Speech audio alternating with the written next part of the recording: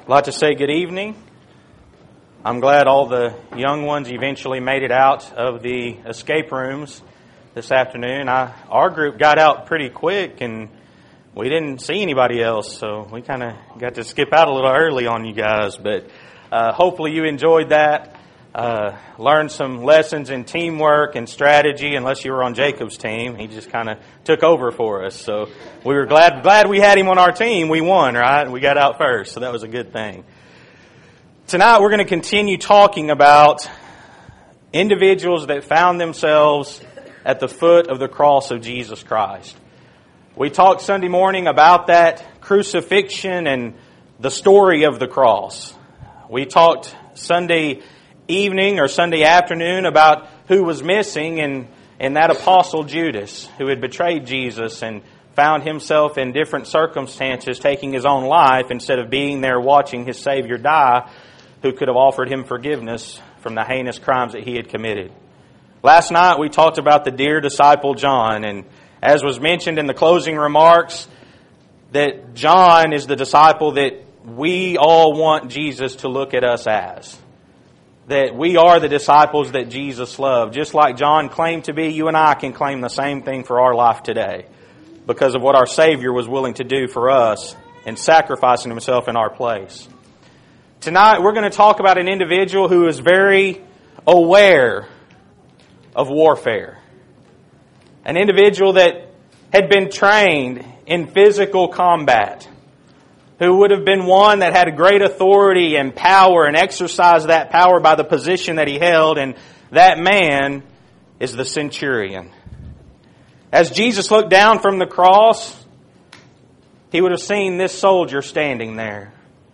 And in Matthew 27 verse 54 it says, "Now when the Centurion and they that were with him watching Jesus saw the earthquake and those things that were done, they feared." You know, this day for this centurion started out probably like a lot of other days. He came in, he reported for duty, and he was given his assignment for the day. And that assignment on this day was to foresee and oversee that 3 individuals would have their lives ended at the hands of the Roman government. They had committed crimes, they had been found guilty according to their laws. And these men were given to this man to ensure that he did what he was tasked to do. I venture to say emotionless. He would have to go about his duties. I don't know about you, but taking someone's life wouldn't be something I would look forward to day in and day out. But we have to understand something about this man, the centurion. He was a trained soldier. He would have been battle proven. He would have been one who had been victorious in battle after battle, and he was a man's man as far as the Roman Empire was concerned. And as a centurion, he would have been given charge over 100 men. Could you imagine having 100 men that did exactly what you told them to do, when you told them to do it, and they didn't question, they just went and did it? That's the kind of power that this centurion had.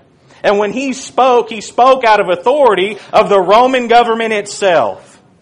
And as he was given his duties that day to go and to crucify these 3 criminals, one of them being Jesus, the Son of God, he probably had no thought of what was going to happen to him that day. That he was going to have an opportunity to make a great confession about what he saw as those events unfolded. You read some Roman military history and you'll read about some of the things that these men did for fun. That these people enjoyed doing in inflicting pain and torment and death upon other individuals, and they had a sadistic desire and thirst for blood. And it brought them enjoyment to see these kind of things happen. And I can imagine this centurion, as he's given his directives of what he was to do, he's watching Jesus fall beneath the load of his cross, and he finds a man of Cyrene, Simon, to continue carrying that cross for Jesus. And they get him to the place where he's to be crucified, and perhaps this centurion stood there and directed his soldiers on what they were to do with stretching out the arms of Jesus and driving the nails through his wrist and through his feet and hanging them there between heaven and earth to die. Perhaps this centurion stood there gazing, hoping these men would hurry up and die so that he could go home and be with his family. Or maybe he could go and do whatever he did to cope with what he had to do that day at the end of the day. But what we find is a man who had his life changed in a single moment.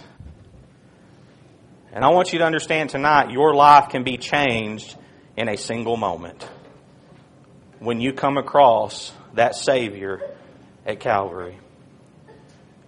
You see, this centurion essentially had three purposes. Number one, to follow orders. He did what he was told to do. As he had charge over 100 men that were at his beck and call to do what he told them to do, he had those above him who expected when they gave him an order, he did it. And he did it to the best of his ability. And when the orders came down to beat and to kill this man Jesus, there would have been no thought about him being the Son of God. There would have been no thought about him being a king or having any authority or power. This centurion would have looked at him just as he looked at every other common criminal that he had ever crucified and said, let's do our business. And as the soldiers beat Jesus across his back with that whip, and as they put the crown of thorns on his head and they drove those thorns deeper and deeper into his scalp, that centurion would stand there in charge and finally give the word, that's enough. He was to carry out the crucifixion and ensure that these criminals died for the crimes that they had been accused of. And it was his job to maintain order, ensure that there wasn't a mob or a crowd that would come and try to take Jesus off of that cross, which apparently there was none. John 19 and verse 2 says, and the soldiers platted a crown of thorns and put it on his head, and they put on him a purple robe, and said, Hail, King of the Jews! And they smote him with their hands. And we could go on and on about the torture that these men inflicted upon Jesus. And they did it happily. You know why? It was their job.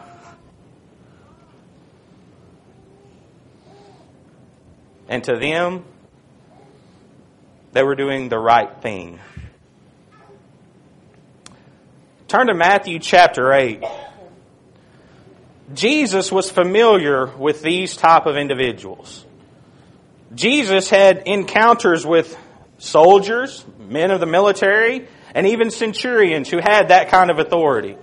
And in Matthew chapter 8, we're going to look at verses 5 through 10, we're going to see a discourse or a conversation that Jesus had with one of these centurions of the Roman guard. Matthew 8, beginning in verse 5, says, And when Jesus was entered into Capernaum, there came unto him a centurion beseeching him, and saying, Lord, my servant lieth at home sick of the palsy, grievously tormented. And Jesus saith unto him, I will come and heal him. The centurion answered and said, Lord, I am not worthy that thou shouldest come under my roof. But speak the word only, and my servant shall be healed. For I am a man under authority, having soldiers under me. And I say to this man, Go, and he goeth, and to another, Come, and he cometh, and to my servant, Do this, and he doeth it. When Jesus heard it, he marveled and said to them that followed, Verily I say unto you, I have not found so great faith, no, not in Israel. You see, Jesus talked to this man of military background who acknowledged his role as a centurion, that he had all these men at his disposal who jumped when he said jump, who went when he said go, who came when he said come. But he realized he had a need that nobody else could help him with. He had somebody that he cared about that was sick. And he knew where to go. This centurion, this man of the Roman Empire, comes to Jesus and says, I need you to heal this friend of mine. I know you have the power to do it. He wouldn't have asked Jesus if he doubted. And what did Jesus say about this man? This man wasn't a Jew. This man wasn't one of the disciples who had been following him throughout the countryside, preaching and teaching people about the kingdom of God that was to come, teaching them how to live. This man hadn't been following him. This man was just in desperate need, but he understood something about Jesus. Jesus could fix the problem that he had. And he came to him. And Jesus looked at this centurion and he says, I haven't seen this kind of faith in all of Israel. This Roman centurion. Did Jesus know ultimately what was going to happen to him? He did. Don't you think he knew that one day a centurion would be there ordering him to be nailed to a cross? And now this other centurion comes to him begging him to help him with this problem? Don't you think Jesus could have said, you know what? You know what you people are going to do to me? I'm not going to help you. That may be our attitude, wouldn't it? If I knew I was going to die at the hands of these people and then they're asking me to do something, why am I going to help you? Look at what you're going to do to me. But Jesus looked at that man and said he had more faith than anybody he had seen in Israel. And you know what he did? He helped that man, didn't he?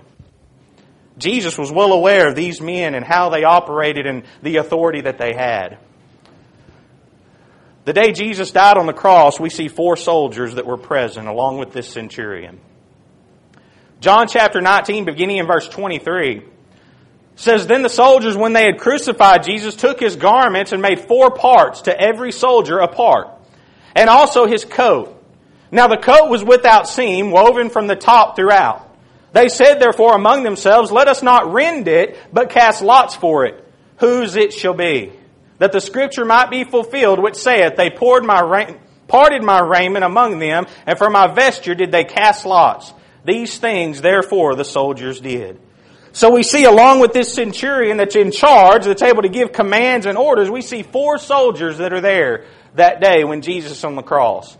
And as Jesus is there hanging on the cross, these 4 men aren't concerned with the Son of God dying. All they're concerned about is what? What kind of gain can I get for these garments that this man just had on? And they took one of the garments and they parted it 4 ways so that every soldier could have a piece. And then there was the cloak. And they said, you know what? This is a beautiful piece of material. This is a beautiful garment. Let's not tear it. Instead, let's gamble over it to see who can have it. You know, they had no idea they were fulfilling what David had prophesied of in the 22nd Psalm, that this was going to happen. You see, God even operates through those who are trying to destroy Christ to bring about His will and the ultimate purpose of saving the souls of mankind, that the prophecy might be fulfilled. But these men weren't concerned about spiritual things. They had done their duty. Jesus was on the cross. The 2 criminals were beside Him. Their day was done. All that was left was to watch these men suffer and to ensure that their death took place. What a job. But that's what they did. And they did their job very well. They were highly skilled. But there was something about Jesus that stood out to this centurion. As his 4 soldiers that are there that day are casting lots and gambling over the clothing of Jesus, this centurion begins to think about some things. And he was impressed by something that he saw in Jesus that he had not seen in anyone else who had been crucified. Could it have been his physical endurance? The beating that Jesus had gone through? The night of trial that he had been put through? The torment that he was going through as he hung there on the cross, drawing in small breath after small breath, and yet he still kept fighting. You know, that physical prowess would have stood out to this Roman soldier, whose identity was all about what? His physical specimen and who he was. It said that the Roman soldiers had to march essentially 28 kilometers a day in their armor. They were in shape. They had to be to do the job that they were asked to do. To ensure that if Rome was attacked, they were ready to go fight and they were ready to go win at all cost. And that physical endurance may have stood out to this man. It could have been Jesus' care and concern for others.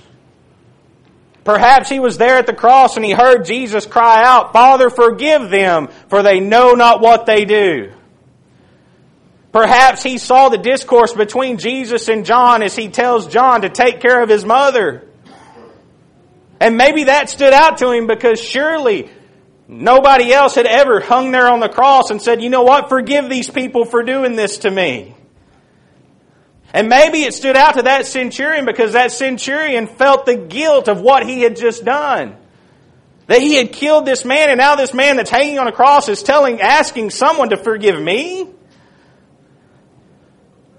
And maybe that stood out to him. Because that didn't happen every day. Could you imagine what that soldier faced day in and day out as they went crucifying people? Being cursed at. The agonizing torment. The screams of pain and suffering. Being spit at. Constantly. Fearing that someone was going to come and attack you to try to save their loved one or whoever it was that was on that cross, as those things did happen.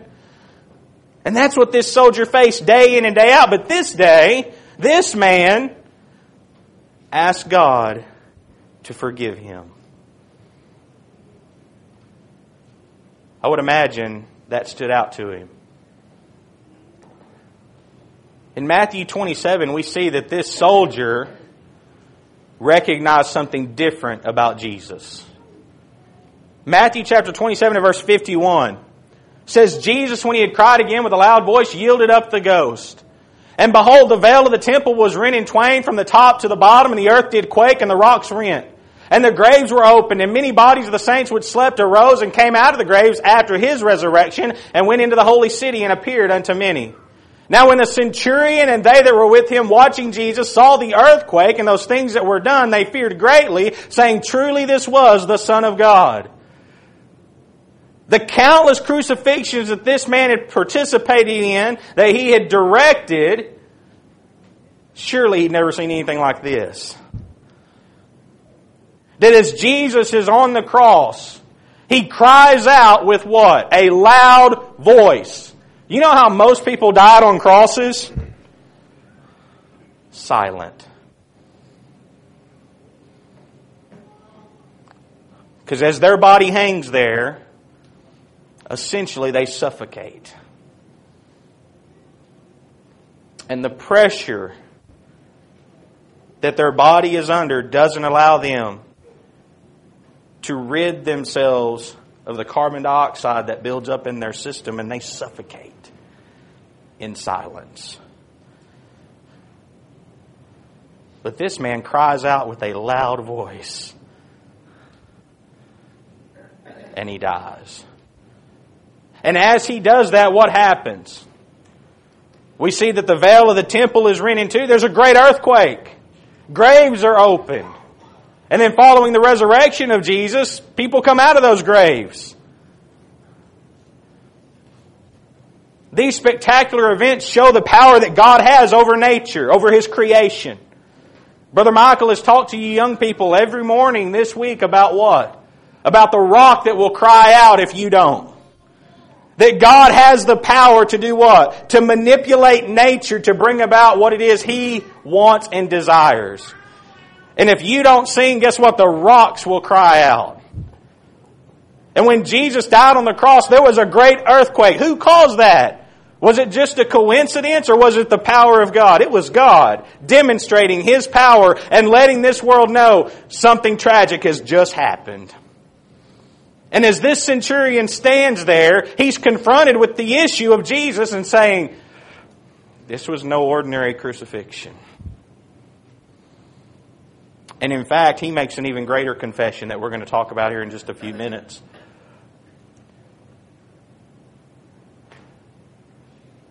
This centurion who had been given the job to murder and to take the life of Jesus Christ, as Jesus hangs there and dies, realizes what they've done. And he says, truly, this was the Son of God. What if he would have realized that earlier that morning? Oh, I think about that. Man, why couldn't he just realize that? You know what would have happened? They'd have found somebody else and he probably would have been killed. That's what would have happened. This centurion, if he had said, I can't crucify this man, he's the Son of God, they would have killed him and they would have found somebody that was going to do it. But this man comes to that realization as Jesus dies there on the cross, and in that moment, his life is forever changed. In Luke's account, in chapter 23 and verse 47, it says, "Now when the centurion saw what was done, he glorified God, saying, 'Certainly this was a righteous man.'" He acknowledged him as the Son of God, and then he says he was a righteous man. Do you know what this centurion just admitted? We killed an innocent man. Had they killed innocent men before? Certainly. But what was different about this one? It was the fact that he recognized Jesus' identity and Jesus' authority as the Son of God. And if an innocent person had died before at the hands of the Roman Empire, guess what? Our bad. We make mistakes. It's an imperfect system. Think that ever happens in our justice system today? No, it does. And what do we say? It's unfortunate, but it's the way the system works. But there was something different about Jesus. And this centurion looked at him and said, "You know what? This man didn't do anything wrong, and we killed him. And we murdered him." Tonight, I want you to put yourself in that place, and I want you to realize because of your sins, you killed an innocent man. Because of my sins, I killed an innocent man. A man who had not committed any sin, a man who had not done anything wrong. All he had done is teach people God's truths. All he had done is come to love and to extend love to mankind and to touch humanity with the love of God. And guess what we did? We stood in that centurion's boots and we killed him because of our sins. We didn't swing a hammer. We didn't strike him across his face. We didn't spit upon him. We didn't mock him. But I want to tell you, your sins did the same thing to Jesus that this centurion did. It's because of us that our Savior is hanging there on that cross, lifeless. You're guilty, just as that centurion is.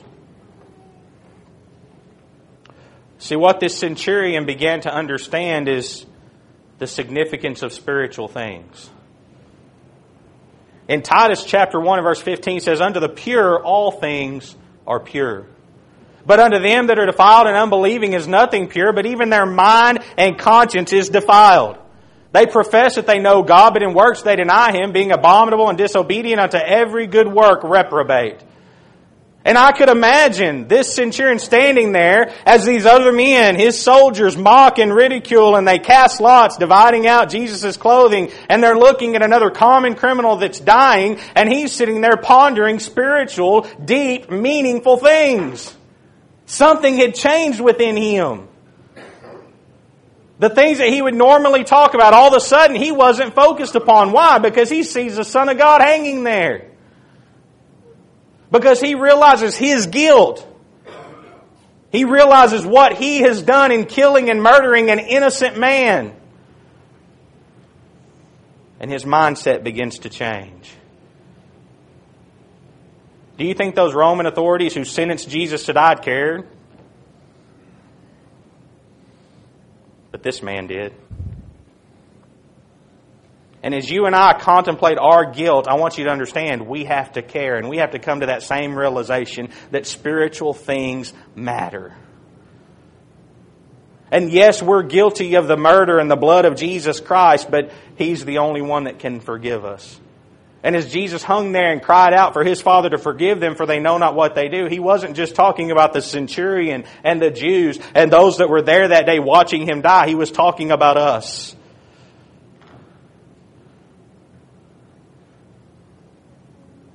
and asking His Father to forgive us of the sins that we've committed by the power of His blood and His sacrifice. Romans chapter 8 emphasizes the idea of thinking with a spiritual mind. Romans 8, beginning of verse 5 says, "For they that are after the flesh do mind the things of the flesh, but they that are after the Spirit, the things of the Spirit. For to be carnally minded is death, but to be spiritually minded is life and peace, because the carnal mind is enmity against God, for it is not subject to the law of God, neither indeed can be. So then they that are in the flesh cannot please God." He emphasizes the idea of spiritual things. And what are we talking about all week this week? Spiritual warfare. This Roman centurion was skilled in physical warfare, and now he was going to need to prepare himself for a spiritual war.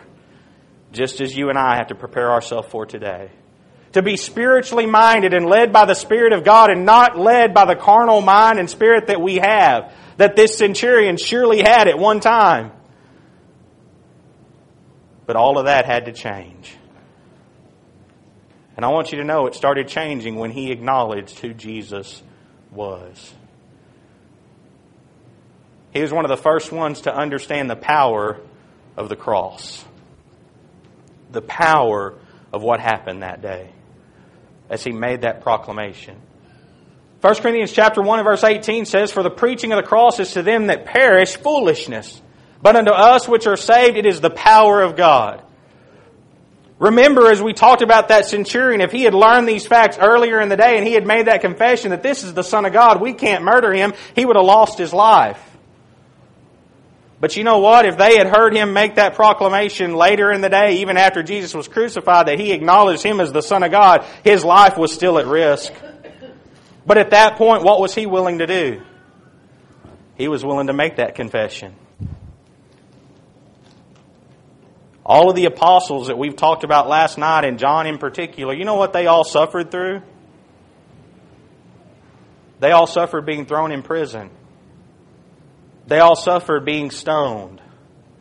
They all suffered being martyred for Jesus. That means their life was taken. For doing what? The same things that you and I do here today. For worshiping God. For striving to be spiritually minded and led by the Spirit of Jesus Christ and teaching His gospel, the death, burial, and resurrection to those that are around them. They were taken up and cast into prisons as outcasts in their society, and they were murdered. But they did it gladly, didn't they?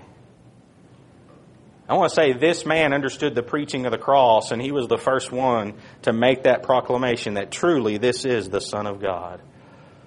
Later in 1 Corinthians chapter 1, verse 23 says, "But we preach Christ crucified, unto the Jews a stumbling block, and unto the Greeks foolishness. But unto them which are called both Jews and Greeks, Christ, the power of God and the wisdom of God." A lot of people look at the teaching of Jesus Christ and the cross that He died upon, and they say, that's foolish. Why would God have His Son die? If He was the Son of God and He had all that power, why didn't He just come down from the cross? Why didn't God save man some other way? It's because God chose the foolishness of preaching. That's what He chose. That was the pathway that He wanted to open up for you and I to accept the sacrifice of Christ and come in obedience so that we could have our sins forgiven. It was His decision to make, and this is the path which He chose for you and I. And I believe He did that purposefully. He did it in such a way that we cannot mistake the love that God has for His creation, because He was willing to allow Himself to die on that cross. Jesus being Emmanuel, God with us, God in the flesh, and that flesh hung there on the cross and died. How can we mistake such great love? But the Jews, it was a stumbling block because they didn't acknowledge His kingdom, nor His superiority, nor His leadership and authority. And to the Greeks, it's foolishness because it didn't make sense in their debased minds. But He says to you, it's the power of God to salvation. And this centurion had his heart changed in that one single day. There's another group that had their heart changed in a single day, in a single meeting, in hearing a single sermon. On the day of Pentecost, as Peter preaches that first gospel sermon, he talks about the death, burial, and resurrection of Jesus Christ. A simple message. He goes back in the lineage and connects Jesus in the genealogy to the throne of David, and that He was the one that came to restore that throne and restore Israel. Not in a physical sense, but in a spiritual, in that kingdom of God that was going to be started there in Acts chapter 2. And as He preached, He tells them in verse 36, He says, "Therefore let all the house of Israel know assuredly that this same Jesus whom you have crucified, God hath made both Lord and Christ." You know what they did when they heard that message? The Bible says they were pricked in their heart. Does it prick you in your heart when you hear that you're guilty of the blood of Jesus Christ being shed? Or do you mock and ridicule it? Does it even matter anymore? Does Jesus' death even touch our hearts?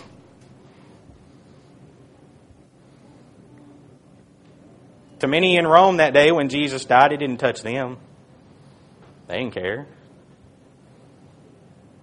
But it touched the heart of that centurion, didn't it?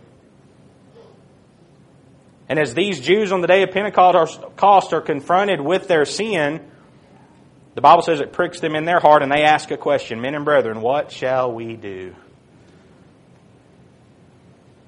That's the question we need to ask ourselves and we need to ask God tonight. Because of our guilt, because of what we've done wrong, what is it that you want us to do? Because you're our Lord, you're our Master, you are the Son of God, and we'll do what it is you ask of us. If we can only have hope of forgiveness through our repentance. And what did Peter tell them to do? Verse 38, he says, "Repent and be baptized, every one of you, in the name of Jesus Christ for the remission of sins. And you shall receive the gift of the Holy Ghost." You want your life changed in an instant? You want one night or one day to change your life forever? Come to the cross. Come to Jesus. His blood is just as powerful tonight as it was on the day that He died on that cross. And as that centurion looked up and saw Him hanging there and made that proclamation that He was the Son of God, if you'll make that confession tonight and you'll obey Him in baptism, guess what? Your life will be forever changed. And your sins can be forgiven. And no matter how guilty you feel or what sin you have, Jesus' blood can wash it clean and give you a new life with Him. But it takes you being willing to come. It takes you being willing to acknowledge who Jesus is, understanding the truth of the Word of God and the gospel of the death, burial, and resurrection, and understanding that through baptism you access that blood and you have a new life with Christ. And if you're here tonight and you need to do that, think about the cross. You think about the sacrifice that was made, not for the sins of the world, but for your sins. And you think about the power that God has to forgive and cleanse. And you come obeying Him tonight. If you have a spiritual need, whether it be for baptism, whether it be for prayer of reconciliation, we stand here to help you, to assist you in your pathway back to God. Let us help you tonight as you come to the invitation of Jesus as we stand and sing.